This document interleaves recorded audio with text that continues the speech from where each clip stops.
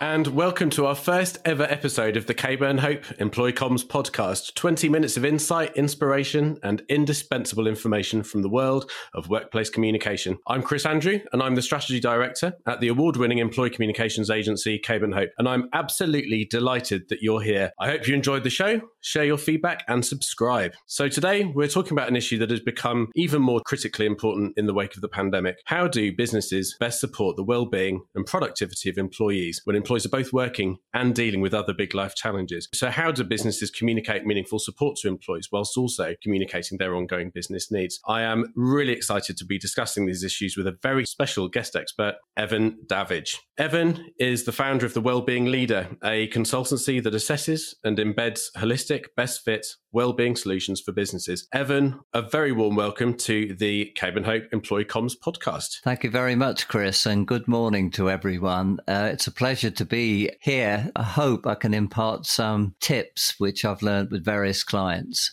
I'm sure you will, Evan. Well, I've worked with you on and off for a number of years now, and it's always inspiring. So thank you very much indeed for joining. Just in terms of that, really quickly, obviously this is an area that so many organisations and people are talking about a lot at the moment when it comes to the employee experience and employee communications and driving productivity and the importance of well-being at work. Maybe you could give us a really quick sort of overview, I suppose, of your career story. You know, how has your career led to this point, and what is it about well-being in the workplace that inspired you and made you want to get so involved? Yes, thank you, Chris. Yeah, as a former senior officer and management trainer in the RAF, I've had a long-standing interest in leadership and well-being, particularly in the armed forces, where you've had to be able to adapt to challenging environments and disruptive conditions, often at little or no notice, very similar to what we've been experiencing with the major disruption through COVID over the past couple of years. And the morale and the well-being of people is absolutely fundamental. For instance, we talk about an army marching on its stomach, but actually it's much more complex than that. You're having to maintain what I call the esprit de corps, the camaraderie, looking out for each other. All these sort of values and behaviors which have come to the fore during the pandemic. And right at the heart of this is well-being, the physical, the emotional,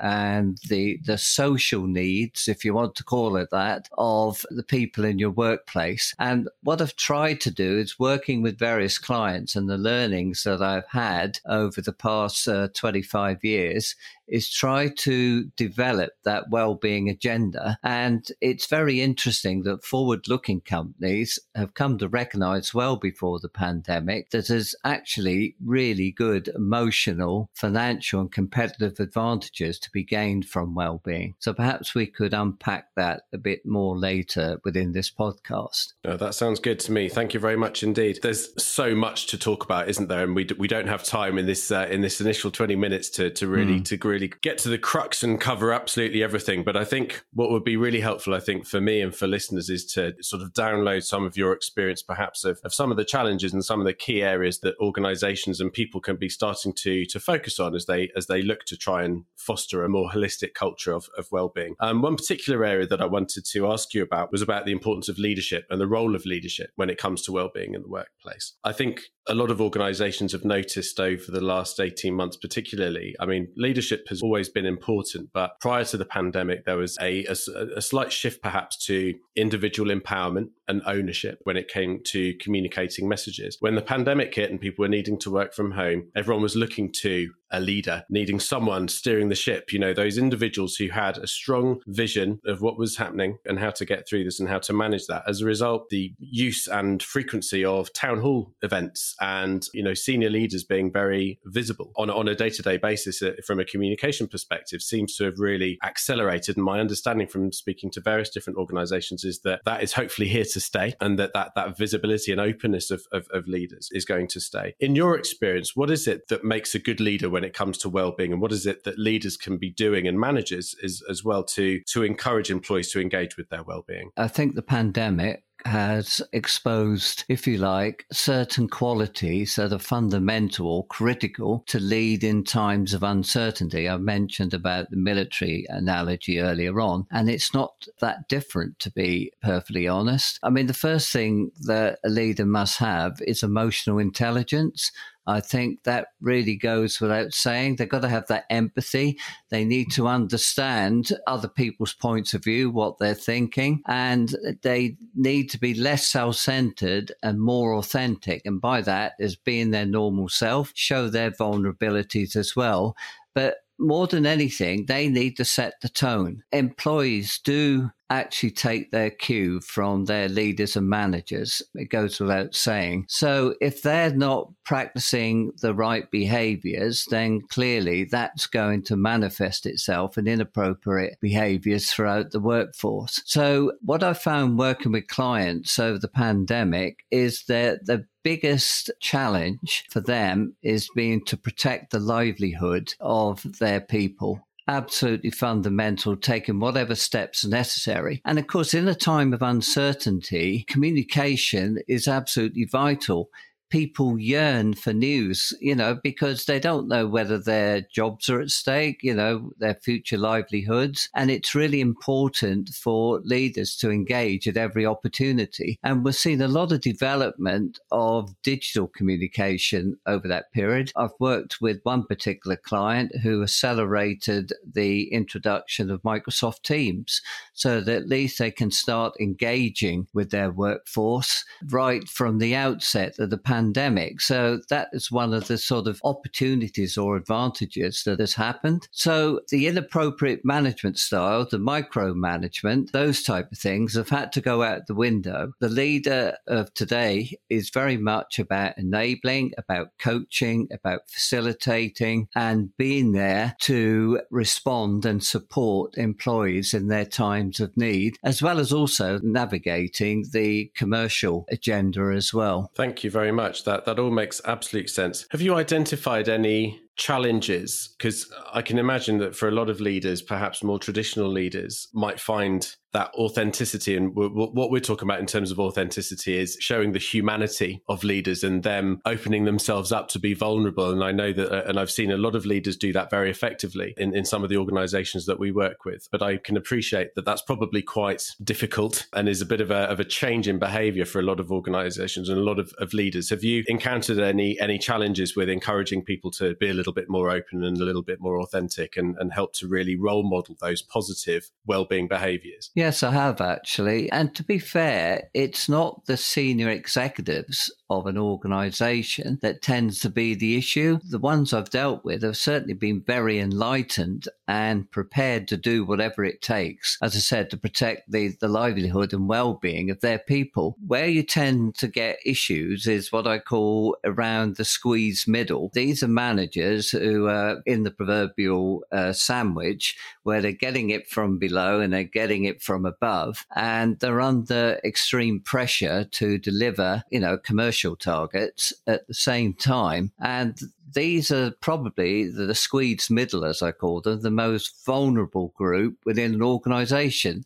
Not people lower down, it's those in the middle. And that's where the blockages tend to occur. And I'm not going to typecast, a middle manager that they're all antiquated and very intransigent. It's just that they're, as I said, they're getting it from all sides. So that how do you go to unblock that? And it's actually providing them with the support, the resources and the training. And what I found with some of the forward-looking organizations, that rather than, as some others have done, is put a squeeze on training, they've actually ramped up their training and also their communication efforts as well to try and not only reassure people, but also to change their behaviors and mindsets as well. You are Absolutely right. When we talk about leaders, it's not just senior leaders, it's those managers as well. And I think in most organizations will have a similar challenge when it comes to the role of managers, and actually managers being not necessarily considered as or appreciated as a key communication channel. And it's a difficult role because they're needing to do all of those various different elements and have competing priorities, as you say, and having that training and that support, but also, I suppose, at a senior level, that role modeling of positive behavior and the right kind of behavior will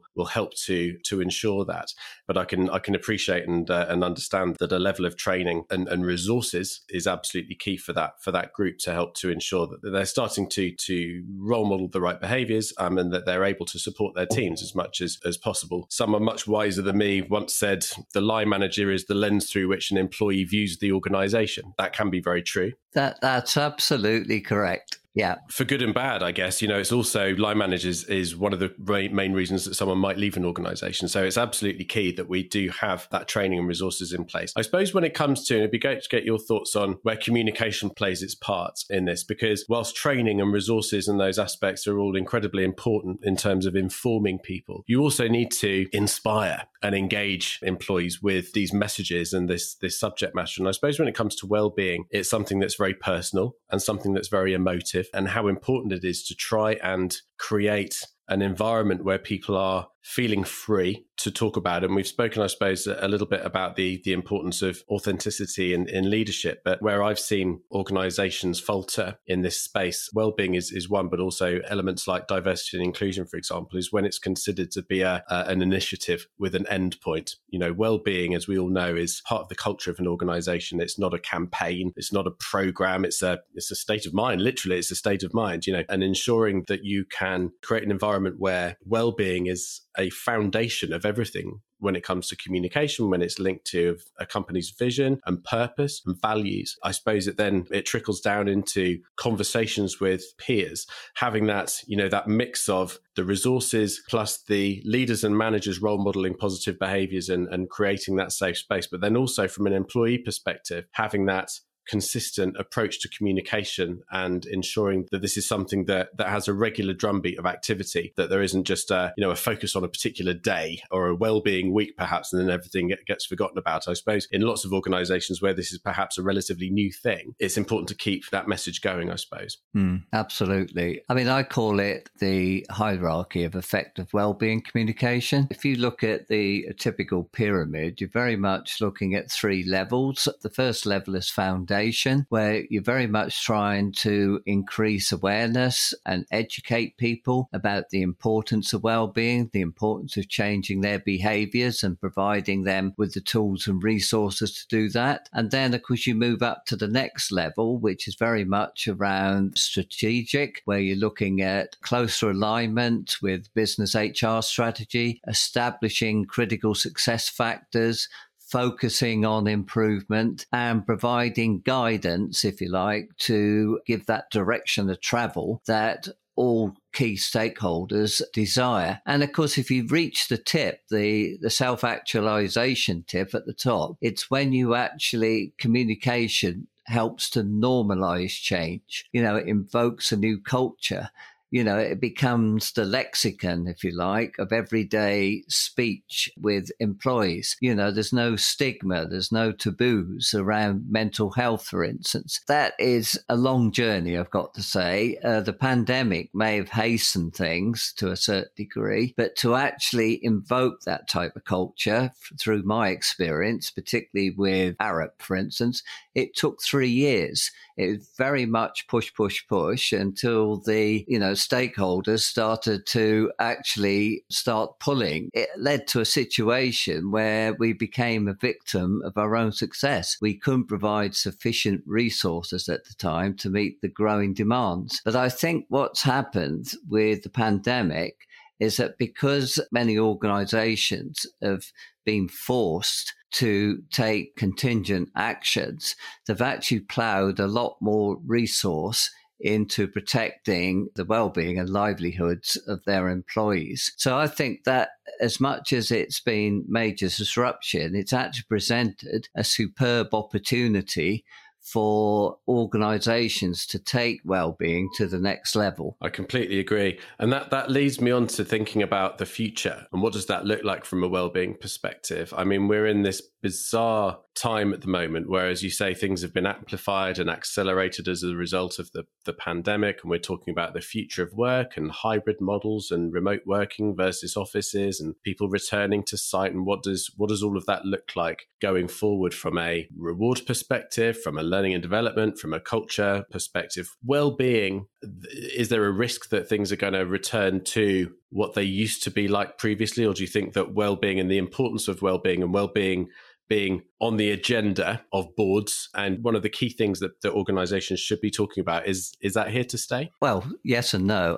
I think well-being is definitely here to stay. I think any organization that thinks it can revert back to type is going to be sadly disillusioned, because what will happen is that they will lose their best employees. Employees' expectations have risen significantly during the pandemic. What employees are looking at now, and I hope their business leaders are doing the same, as what I call the totality of the work-life experience. So, work and life cannot be separated any longer. I think we've seen that. We're a situation now where you can't leave your well-being at the factory gates.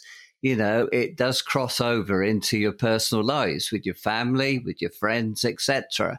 So I think that any organization that's working towards what I call the totality, and you can put the whole work experience within that, or the employee experience, of which well-being transcends all those different elements, I think is absolutely fundamental. And it's quite interesting that I'm working with several clients at the moment doing audits, not just doing simple surveys to find what employees' needs are, but also looking at the whole piece around the philosophy, the guidelines, for instance, the guiding principles, the policies, the practices, and everything that's interconnected or has a potential connection with well-being, because you've got to look at it in a very holistic and integrated way. This seems to be very much the language of today. And on your other point, I think it's not going to be that far away before we start to see well-being being incorporated or mandated into company reporting, into the annual company reports.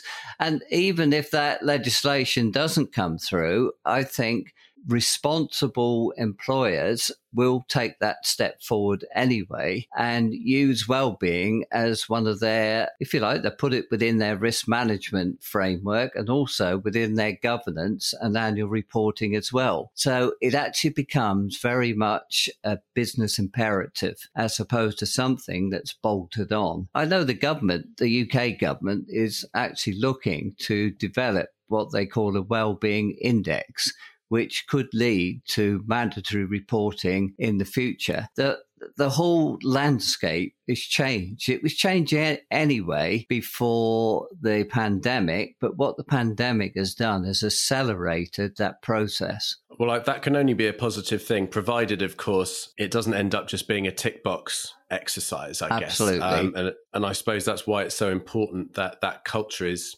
communicated and is embedded, in organizations in an authentic and a meaningful and a sustainable way. We were talking earlier about what employees care about and people losing employees perhaps where organizations don't have a commitment to well-being. I've seen, and I've been working on, as you'll know, on employer brand and employee value propositions for more than 15 years. And what people used to care about 15 years ago is very different to what they care about now. It's moved from exciting projects and being well rewarded to working for an organization whose values and ethos reflect your own, who has an agenda when it comes to the environment and sustainability, but also has an awareness and an appreciation of people's humanity and their well-being and the ability to have that balance and that integration of work and life, as you say, is becoming increasingly one of the most important things that people look for. So I'm hoping that it will be something that people really do, that organizations really do embrace, rather than it being another report that they need to tick a box. Yeah, I think you're absolutely right, Chris. It's being a humanitarian and caring organisation. I think the two strap lines that I would say with any organisation that's thinking of leveraging its current wellbeing agenda. So for people listening into this who are at the start of their journey, perhaps their organisation is at the start of their journey, and you mentioned a few areas that you would focus on when going into an organisation. What can people be doing now? What should be there, in your experience, their areas of focus? What should they be looking at in order to assess, I guess, where they are now and the areas that they should be focusing on in order to start to foster more of a culture of wellbeing within their organisation? The first one is they need to be talking to their people, involving their people and their representatives. They need to understand fundamentally what their needs are. As I said, whether they're social, whether they're financial, whether they're, mental, whatever. The important thing is to know where are what I call the hotspots within the organisation, which issues need to be addressed now and which issues can be put further down the line. So involving workers from the outset is absolutely fundamental, because if you think about it, you're trying to build momentum here and sensitize people to the fact that you do really care for their livelihoods and well-being. It goes without saying. So that's the first thing. Then you need to look very much at your philosophy. Are you actually doing what it says on the tin? Do you want to be a caring and humanitarian organisation? And do your policies and your practices, your processes and your communication actually emphasise or rail against it? Contradict it. I think that's the important thing. And then the next one is very much on the basis of, perhaps it could be through focus groups, through a survey, and looking at other evidence around absenteeism, employee churn, etc. Try to get an idea, what are the key factors which are leading to potential, if you want to look at it on the negative side, demotivation, loss of key talent and inability to attract new talent into the workforce. And generally, you touched on it very well earlier on, is that employees coming in now, yes, salary helps, but they very much want to join an organisation that mirrors their values, their ethos, particularly the new generation coming into the workplace. They're probably more environmentally conscious and aware than perhaps people of my generation. Unless they match their own particular values, they're not likely to be attracted by your organisation. They will go elsewhere. And I think this is the most fundamental point. The other thing is that you're trying to change behaviours. And we all know through experience that trying to change behaviours is incredibly difficult. If you look at it from the neuroscience point of view, we talk about fight or flight, and most people will flight when it comes to changing their behaviors because it's painful. We're comfortable human beings, we're rational human beings, and it's very difficult to do that. So you need to building a communication campaign and also putting in place the tools, the support and the networks to actually come out with some really consistent themes that will resonate with many employees and try to reinforce them at key moments throughout the life. I won't call it a campaign because it's an ongoing experience, and it's developing that as well. And you need champions within the workplace. With the best will in the world, line managers are very pressed individuals and they need eyes and ears on the ground. And if you can get people who can transmit that message and act as the eyes and ears within their local workplaces, you can build up this fantastic community or communities over time. And it's really quite important when it comes to dispersed workforces. I'm not talking just about remote workplaces, but people working in different geographies and jurisdictions. It becomes incredibly more challenging. And you need a common platform. I'm working with a client at the moment where 1/3 of their workforce have no access in different countries to email or the intranet. So what can you do to create the opportunities for them to access, to check in to whatever the wellbeing program is? And even in third world countries, there's very high mobile ownership. So look at digital approaches, mobile apps, this type of thing to create a common platform. And last but not least is that you need to have training. Again, looking at the pyramid approach, what you're trying to do is that fundamental education and awareness, which applies to whoever you are within the organization, moving up to what I call middle managers, which is around managing resilience and well-being, and then getting up to the more senior echelons of the business where it's about executive coaching, to be able to have that vision, set those aims and objectives, and actually have the compassion and the energy to actually transmit that across the workplace. So these are the sort of three areas around training. It's around having the vision. It's around changing behaviors, I think. And not least of all, listening to your people and responding to their concerns is really important. I couldn't have asked for a more comprehensive and fantastic answer. Thank you so much for that. Completely agree with everything that you've said. And I'm so pleased that not that I'm biased, but obviously the communication aspect of this is something that I focus on and are very passionate about. And so many organizations, I think, when it comes to initiatives and projects, communications is a work stream that gets considered at the last minute. And you're absolutely right. It needs to be part and parcel of it from the start. You're absolutely right, Chris. Yeah. And if there's one lesson which I emphasize to every client I work with, communication starts from day one, not day 250. The second you start talking to your employees to understand their needs and their concerns is when communication starts.